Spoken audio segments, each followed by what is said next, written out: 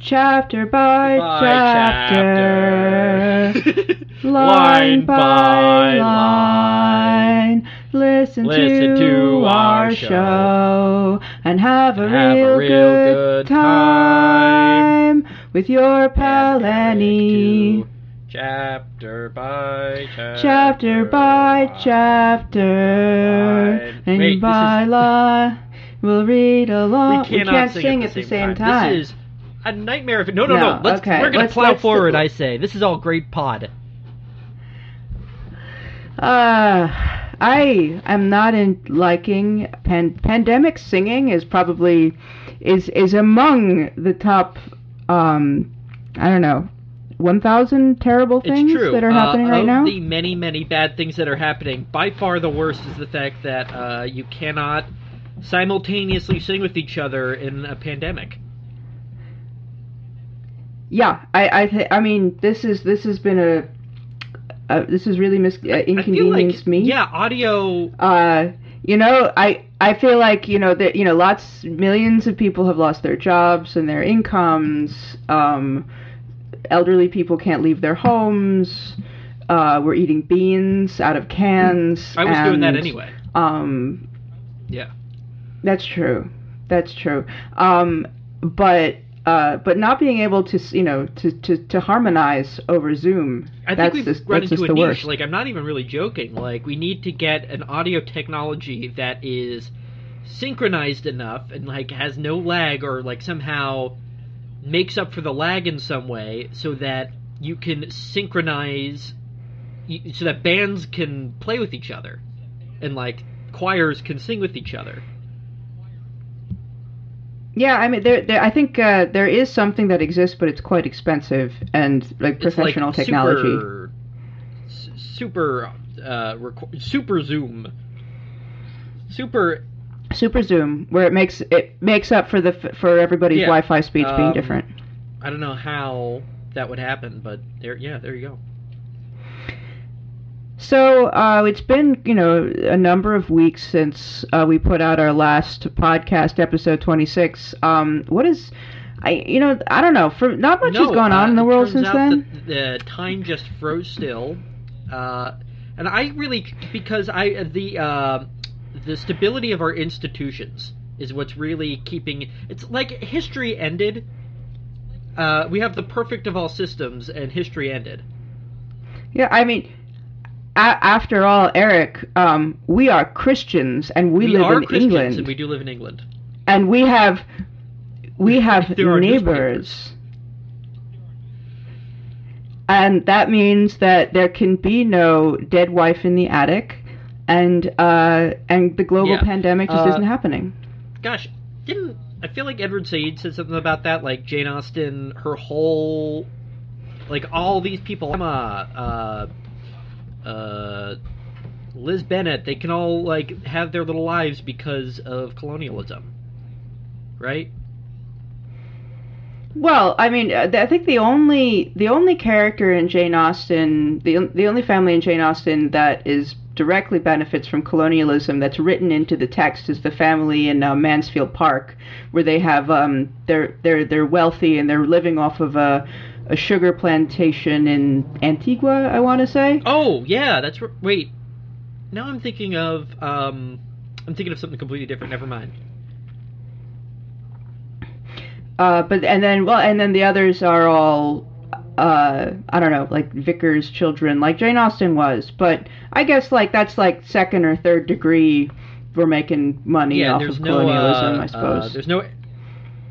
If you're the second son of the Lord, and the Lord is making money on probably some of his landed tenants and also the burgeoning markets. If they're smart with their money under English colonialism. Yeah. No. Yeah, those muslins these not ethical. Fair trade muslin. Those not fair trade bonnets, not fair trade muslin. What the fuck are we doing here? So this is the world's dumbest podcast, which now that the world is only podcasts, and this is the only way to talk to anybody who isn't your partner or your kid or your roommate, We are now. Yep, we are media. The new Fox News. And so it's going to be all dirtbag literary podcasts all the time, coming to you every day with more and more content. You'll have so much effing content, you won't even know what to do. You're going to want to shoot yourself in the fucking face.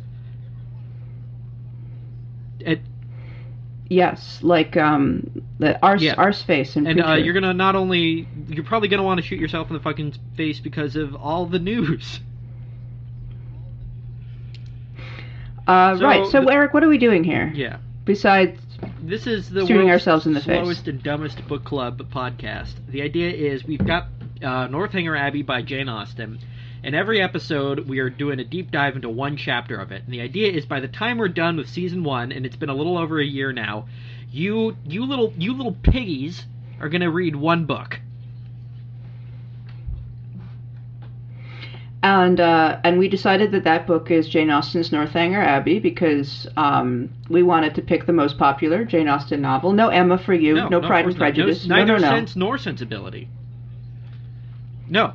That's too good for you. You get Northanger Abbey. You get fucking satire and ambiguous stories about teen sexuality. Can they get a little sense or sensibility just as a treat? No. Nope. No. It's not like Kitty's and Salami. No, boy, Elizabeth Warren runs the ethos of this podcast. Yeah. You don't get shit. You have to you have to eat the doo-doo soup. Oh, Annie, how could it be? Now, hold on. To those ding-dongs tuning in, how could it be that we run a Jane Austen podcast and yet we don't care for Elizabeth Warren? Yeah, you know what? This is an excellent point. This has always been the elephant in the room in our we're one of the podcast. Rare literary podcasts that are so MAGA and right wing. It's just we're frothing racists. We have sorry, Trump. What was that sound? Trump. That was my favorite thing about canvassing for Bernie in like the early primary states was the guys who would sort of come to the door slightly frightened because they'd never answered their front door before and they've never spoken to another human being before, and you ask them what they think about Bernie Sanders and they say, "You're for Bernie? I'm Trump!" And then they boldly slam the door in your face. And it was the angriest and most courageous thing they had ever done in their lives. They wielded Trump's name like it was an invocation, like it was a weapon or a magic spell. Yeah, yep. A spell. Yeah. And when we didn't cower away wand. from it, we were like, yeah, whatever, okay. They did not know what to do. Yeah. And we have Trump is obviously like it's the Voldemort. Yeah. The Voldemort campaign, the Voldemort politics, and then Elizabeth Warren is obviously Hermione, according to her stands. And then, what did we decide, Bernie? Bernie was Harry Potter. Here's my here's my analysis. Here's my analysis of the whole situation. Is this Bernie's? Read another book is the analysis of the situation. Bernie Sanders is Harry Potter. Elizabeth Warren is Voldemort. Donald Trump is also Voldemort. Joe Biden, he's Voldemort too.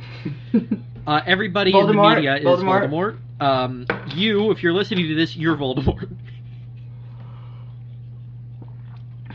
Everyone is fucking Voldemort.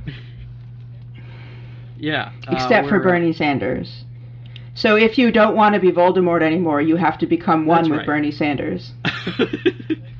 What the fuck is this? All right. Okay.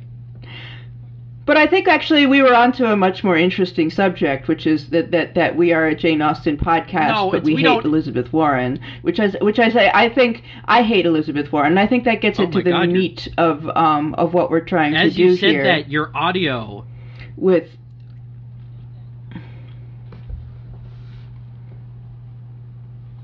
What about my audio? Sorry, you just got back up. Literally, just as you said, well, I hate Elizabeth Warren, your audio slowed down to an eerie crawl. As though, the gods of Skype did not care for your words. Yeah. The gods of Skype. No, I mean, we were definitely trying to bring kind of a grungy sensibility, which is really bizarre that, like, the two of us pampered assholes are trying to bring a grungy sensibility to literary podcasts, but, well, when one is the outcast among the nerds, right? If you're not gooey enough for the literary nerds. Enough. But you're not, I don't know. I'm not dry punk rock enough for the normies. Punk rock enough for dry. Oh yes, dry being the opposite of gooey. You're not dry enough for the normies. You're not cool enough to, I don't know, not read books, have friends, pose outside of bars with cigarettes, and wear sunglasses at night. Bear me out here. Sex. I've never heard of it. No, we don't talk about such things here. Those assholes, though, are looking at us like we're geniuses because, where is their vaunted bars now? Where is their cigarette posing? Indeed, it is the likes of us. Yes, we rule the world now. Finally, the nerds shall rule. No, it's cool. But seriously, this is terrible. We're just incredibly. This is really terrible. Yeah, I want to be outside. It's finally warming up, and we can't go outside, and it feels like all of society is crumbling down around us, and sensible voices are being sort of sidelined away in exchange for status quo corpses. I actually went outside today. I went for a walk in Prospect Park in the pouring rain. Ugh. I got my feet very wet, but I had to go outside. Was it a barefoot walk? I have been outside. No, it was not. Okay. Because it's March. My husband does go on barefoot walks sometimes. They thought he was a drug addict. He's one of those people. He was walking around barefoot. No, there's a famous actress who lives in the neighborhood who did. Okay, but that's a whole other story. Talking about, so the reason why our audio is weird and strange is because we're trying to do this over teleconferencing. So hopefully this all works out. The point of this podcast, though, is to do a chapter of Northanger Abbey. And we are on chapter 27. Annie, do you recall what happened last time on Northanger Abbey? Last time on Northanger Abbey!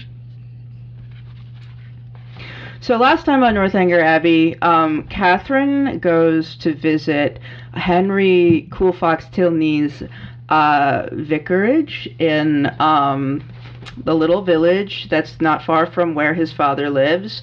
And it's clearly like Henry's entire family is bringing her over to be like, Catherine, we want you to marry our son.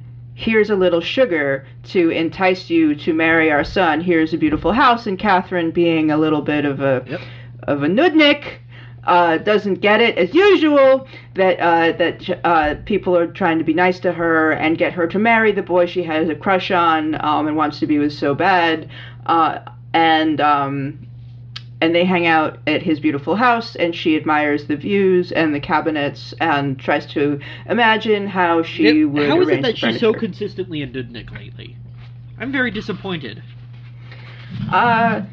She did so much growing up when she was in Bath. But you know what? This happens to people. You go away to college, you go away on your semester of study abroad, and you learn things. You become a new person, and then the instant you're back home, or you're out in the country, or you're in another space, you regress. That's it. Also, some of these chapters were written decades earlier. Some of these chapters are a lot rougher. It does feel like that, because we read that Jane Austen had written this first, but published it last. So it really feels like she picked up a bunch of her early notes and then tried to make a story out of it. Yeah, and I think the first 2/3 of this book it's gorgeous and it's beautiful and it works, and then the actual Gothic satire novels that the book is completely known for are a bit of a mess. I couldn't give less of a rat's ass about the point of the book. I mean, they're only interesting academically at best, and the chapters about like being a teenager and driving around in buggies, they're amazing, and they're just quality, top-notch Jane Austen, and is what we want from her. And then suddenly we're in a Gothic castle, and she's doing like her lame IQ teenage has satire dropped by 50 points. She's suddenly has completely confused fantasy and reality. But now, finally, after she's reached her terrible realization that there is no dead wife in the attic, which happens in like a second, and like there's no climax because there was no build up because we don't actually give a fuck. And then it's over, and then she's back with flirting with Henry and hanging out with her soon-to-be sister-in-law and being weirded out by their dad, and visiting houses. What's like a really quality teen show? Like I don't know. People talk about Saved by the Bell. Is that like a good one? Well, I wouldn't call it quality. I'd call it classic. Like really well written. What's that show that British show about the tits that do the drugs? What's the one where have the Gilmore sex. Girls, where they're all teens in? But Gilmore Girls is also an adult comedy. Well, okay, so here's where I'm going with this: is like, what if there was a very special episode of Gilmore Girls where, like, one of the Gilmore Girls, like, it's a very hastily written episode where the writers all got together and said, we have to like respond to the teen sexting scandal. So we're going to have a very special episode where we're going to force in all of these like moral panics and very poor writing into this otherwise well-written show. And it doesn't really feel correct to any of the characters. You know what this is exactly like? Is actually there is an episode of My So-Called Life where it is that's about ghosts, and it's set at Christmas, and it's completely divergent with the style and the ethos of the show so far. And there are only like 10 episodes of My So-Called Life entirely, and one of them is this like weird out of place ghost episode, and these chapters are the out of place ghost episodes, and they're also very ghosty. Feel very like a very special episode. Like, this is what happens when your teens read too much Gothic fiction: is they confuse their soon-to-be husbands' houses for being ghost houses. Yep. And I mean, it's clearly like, the pompous teenage Jane Austen thought she was too cool for Gothic literature, which all of her girlfriends and her sister and her cousins, they loved the Gothic literature, and she thought she was too cool for it. And so she wrote these, chapters of an unfinished novel about how Gothic literature is for babies and it's stupid and it makes you dumb, and I hate it and blah. And it's like, no, that's not, and she obviously doesn't get it, and she doesn't really know how to write in the genre, she doesn't understand the genre, and she's trying to make some moral point that never gets anywhere. She picks up, she's an accomplished author, she picks up her old notes and says, I'm going to flesh out these one-dimensional characters a bit. One way she fleshes out Catherine Morland, her previously very stupid heroine, is, one, she makes her smart and gives her an internal life in the earlier chapters, but two, she has her meet an actually stupid family, the Thorpes. Yeah, the Thorpes are a very classic Jane Austen family, and they're not at all a family from a Gothic novel. They're very much like the dumb, grasping, thirsty, husband-hunting family from a Jane Austen novel. Yeah. And especially, so John Thorpe is like just an ogre and an oaf. But Isabella Thorpe has had a more interesting journey. Do you want to go over that journey? Sure. So Isabella is she is husband hunting in Bath because her family has no fortune and she has to marry well. Has got and so she.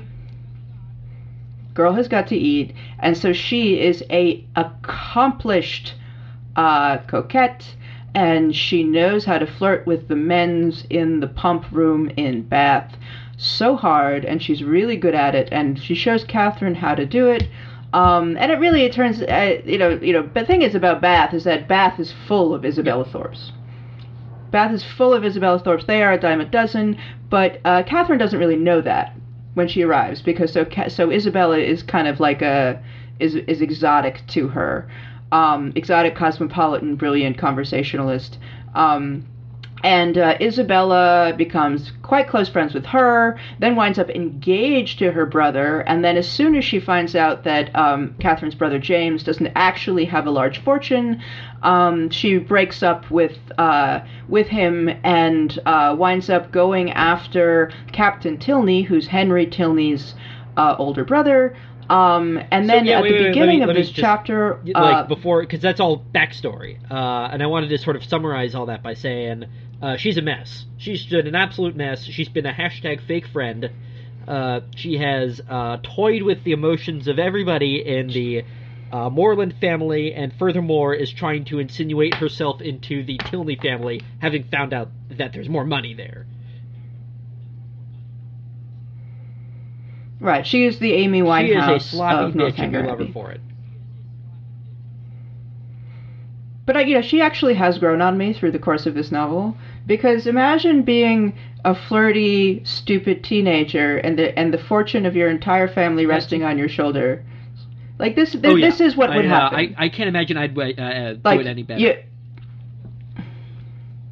Not remotely. Like, of course, first you find a nice poor boy to get with who falls in love with you, and then the hot rich captain starts flirting with you, and you dump the first guy to try to get with the second guy, and then the second guy ghosts you and heads off back to Oxford. His regiment. His regiment. More like. Because as we know from Jane Austen novels, that if somebody is a soldier, they will leave you, they will fuck you and leave you back and fuck off back to the leave regiment. British Army. That's why the American colonists rebelled against them, is because they were jilted lovers. Yeah, every single one of them. Thomas Paine. All of the Addams Family. Yep. Hell hath no fury like American when in the course of human wronged. events that one group of people must declare the other fake friends. #fake friends. We hold these truths to be self-evident.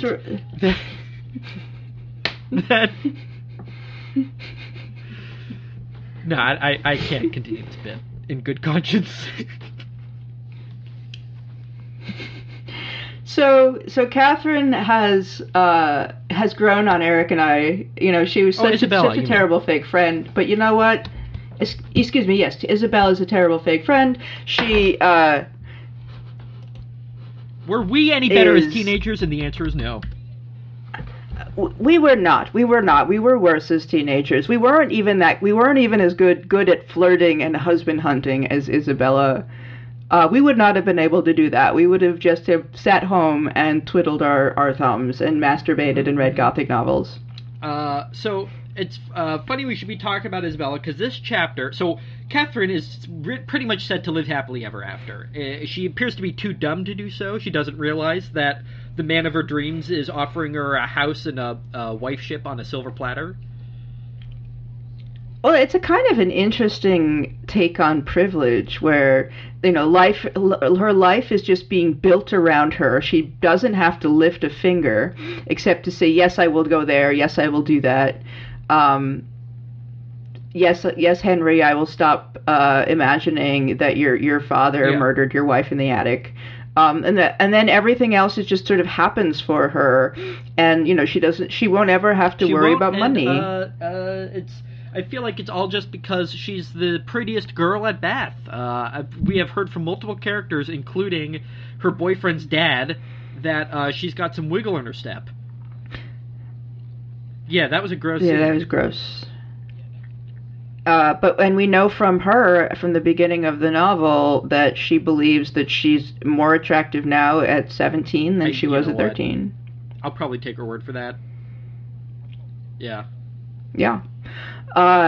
And so at the beginning, what happens at the beginning of this chapter? She's just about to live happily ever after, but she gets a mysterious letter. Now, whoopst could it be from? So Isabella sends her a letter saying that after fights and all of that drama, and after months, I say, of not talking to each other, Isabella has finally written.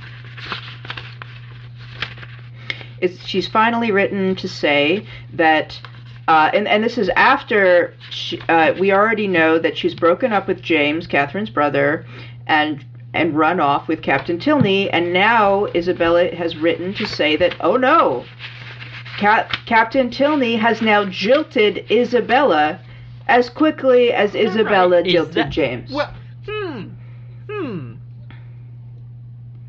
Who could have seen that coming? You know who? Yep. Henry Tilney. Henry Tilney and his sister, they saw that this was coming. She was a gold digger. And they also knew that Captain Tilney did not take his lady acquaintances very seriously, and was unlikely to have gotten himself engaged, because Captain Tilney is a rake. You know, he's a piece of shit, but he's also ambitious, and he's going to marry for status or for money or for something. He is vain like Isabella, and then Isabella doesn't marry another like Isabella unless they're both of equal status. Isabella. She has, and this is I think like an interesting story about power, because you know we're told throughout this book, since Captain Tilney arrives on the scene, that they have very similar personalities. They're similarly, flirtatious. The gender, their dynamic socially is very similar. But of course, their power, the power differences between them are huge. Isabella has only her body and only her words to get her by in the world. It's only her, the way she cocks her bonnet and her muslins and how she talks to people and how she plays one person off against the other. Whereas Captain Tilney has like a position in a regiment and lots of money and a giant house and a rich daddy and a castle, and so actually there is no equality between them whatsoever. You know what? Given all of that context, it's easier to forgive Isabella, and yet, did you not feel a little twinge of satisfaction upon reading this obviously false letter from her? I don't know. I've kind of given up on hating on Isabella, because she's such a and John Thorpe too, because they're such fools, and they're obviously gonna suffer so much because they have no money. And they're spending their every last family cent in Bath husband hunting, and they're both going to fail. Comically naked. And go into service. She's going to have to go and become a fucking what is it called? Oh, not a governess. No, a governess. No, things could turn out well for her as a governess, though. It's the worst thing that you could be, which is in Jane Austen's world, for a gentlewoman is going and becoming a governess, or the lady companion of a grouchy old bitch. She could be a spinster. So this was so this letter that she wrote to Catherine was a sort of an embarrassingly naked attempt at trying to mend that fence. She's full of different excuses, different cockamamie excuses as to why she dumped Catherine's brother for a richer man. Do you want to? I do not. Do you have that open? Do you want to read? Do you? Oh yeah. How about you read? I have it open. Ooh. So, well, actually, let's keep talking. Let me find the passage. While you keep talking, and I will do so through song. In olden days, a glimpse of stocking was looked on as something shocking, but heaven knows anything goes. Good authors, too, who once knew better words, now only use four-letter words, writing prose. Anything... Okay. Okay, so all right, so this is, Isabella is writing to Catherine about how much she misses her brother, whom she has jilted for the rakish Captain Tilney. I would write to him myself, but have mislaid his direction, and as I hinted above, am afraid he took something in my conduct amiss. Pray explain everything to his satisfaction, or, if he still harbours any doubt, a line from himself to me, or a call at Putney when next in town, might set all to right. I have not been to the rooms this age, nor to the play, except going in last night with the Hodges, for a frolic at half price. They teased me into it. I was determined they should not say I shut myself up because Tilney was gone. And so on and so forth. And so she talks about how miserable she is. She can only go to the theater with people she doesn't like. Awful. She's so sad. She's so sad, and even though she wore her best dress and everybody admired her beautiful muslin, she knew in her heart that she wore her looked apple like a bottom hag. jeans and her boots with the fur, and yet the whole club was not looking at her. No. And so she is trying nakedly to get Catherine to write to her brother to try to get him to come back. Any kind of fool could see. You know what? I'll shut up now. Keep going. Any fool could see that. Yeah. So Catherine has. I was certain that Catherine figured it out. Would fall for it. I was next to certain that at the end of that letter she would be like, "Oh, okay." And I was shaking the book, "Don't do it, Catherine. Don't fall for this." Such a strain of shallow artifice could not impose even upon Catherine. Its inconsistencies, contradictions, and falsehood struck her from the very first. She was ashamed of Isabella and ashamed of having ever loved her. Her professions of attachment were now as disgusting as her excuses were empty and her demands impudent. Write to James on her behalf? No, James would never hear Isabella's name mentioned by her again. There. Such Bye, a bitch. strain of artifice could not even impress upon a big old dummy like Catherine. Yep, and she shows the letter to Henry, and they're like, yeah, that figures. And that's I don't know, is that going to be totally the end of Isabella? Is she just gonna burn in no, she's got to come rage back, doesn't she? In Bath? Yeah. I hope she does. I really hope she does, because what the rest of this is just going to be, and then they got married. Isabella spin-off series. Yeah. Ooh. Thorpe's you know what? That's Bath. something that we should write. Because there's that famous Jane Eyre spin-off novel. People who are privileged due to their colonial possessions. So about from the point of view of the wife in the attic, but if we did a Northanger Abbey from the point of view of the Thorpes, because wasn't the wife in the attic a Creole or some kind of colonial subject in a she's like a slave owner in a plantation. She was a She was a plantation owner, but who went crazy because of the heat of the Caribbean. The heat of that house fire she started. And also, postpartum depression. Yeah. But I don't like that book anyway. But I think a materialist take on, I guess all Jane Austen is kind of materialist, but Northanger Abbey from the point of view of the Thorpes. Or I would read that. The other Jane Austen books through the point of view of one of the assorted, the Ugly Sisters. A Mr. Bingley series. From Mr. Bingley is like the Joe Biden of. It's like we're stuck of with Jane Austen novels. It's like, Jesus Christ, he's just this guy. I mean, he's perfectly, except for Mr. Bingley is like benevolent and affable, and Joe Biden is really none of those things. Neither of those things. He's not benevolent. He's not benevolent. He seems benevolent, but that it's just like this thin, papery mask that is slowly dripping off of his face. He might be dead. We haven't seen him in a long time. No, he had a video up today. It was very creepy up with that blue screen or green screen in his house. They're propping him up in Wilmington.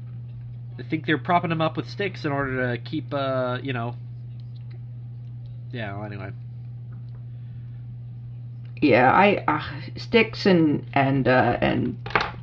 amphetamines and every imaginable upper that exists, and so maybe the primary will do him in. And meanwhile, it's every crisis of capitalism imaginable is happening all at the same time, and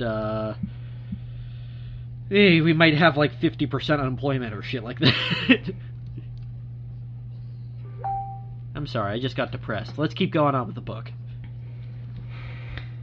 Yeah. So, what did you think of this chapter, Eric? I love seeing the nice and short turnaround, too. I love. Yeah, it's just she just like drives. You think she's going to drive into a wall, and then she turns. She's going to zig, and she zags. This was a good chapter for Catherine. Things are going well for her, unlike for us in 2020. But you know what? There is a. I'm sure that there were lots of pandemics, more pandemics. Yeah. There were in Jane Austen's era, but they just let people die. They're not going to do that nowadays. Well, they're not, or they're only going to let some people die until billionaires' bank accounts start being affected by this in a major way, and then we'll all have to go back to work and to hell with grandma. What you thought like the chapter? Okay, so this will be a relatively shorter episode. Do you have a book recommendation for people?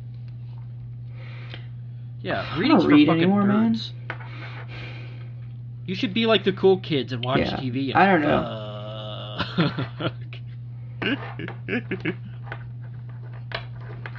Sorry. You like that one? Get the fuck out of here.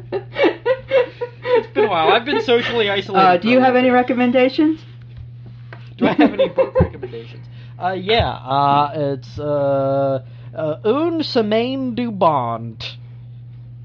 A Week of Kindness. It's like a bunch. It's like it was billed to me as like the world's first graphic novel. That's not true. It's Max Ernst, and he made a bunch of collages and called it a novel. And yeah. Oh, I have that. It's very spooky. Yeah, it's a great book. I didn't really get a narrative out of it, but it was nice and spooky. No, you don't get a narrative from Ernst. It's a lot of like weird, abstract. Violent and sexual images that were made out of like bits of Victorian like advertisements and so forth, or I guess Edwardian. Yeah, that book is amazing. It was written in 1933. So, but he had been gathering these different like inspirations for his whole life. So never mind. Yeah, just like bits and scraps of things from different time periods. He was like a modernist, a surrealist. God, my brain. We don't have smart brains, but the good news is you're not supposed. We don't have smart brains anymore. Thing on this podcast.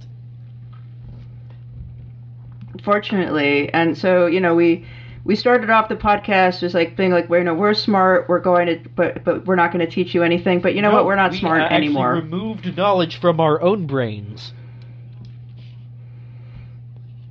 Yeah, and we didn't give it to you, which is kind of like went out of our brains heap. By an illithid, the brain-sucking squid monsters from Dungeons and Dragons. Yeah, that's the sort of thing we still have in our brains. I will, like, forget my son's birthday and my wedding day, but I will remember illithids. Yeah. There you go. There you go. All right, so no, any other literally thoughts, I have no thoughts. All right.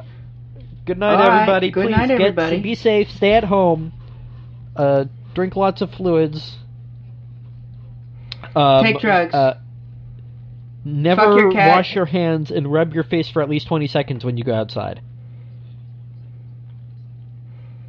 Don't have sex with that doorknob. Look, I know you want to. to. See what that doorknob is wearing?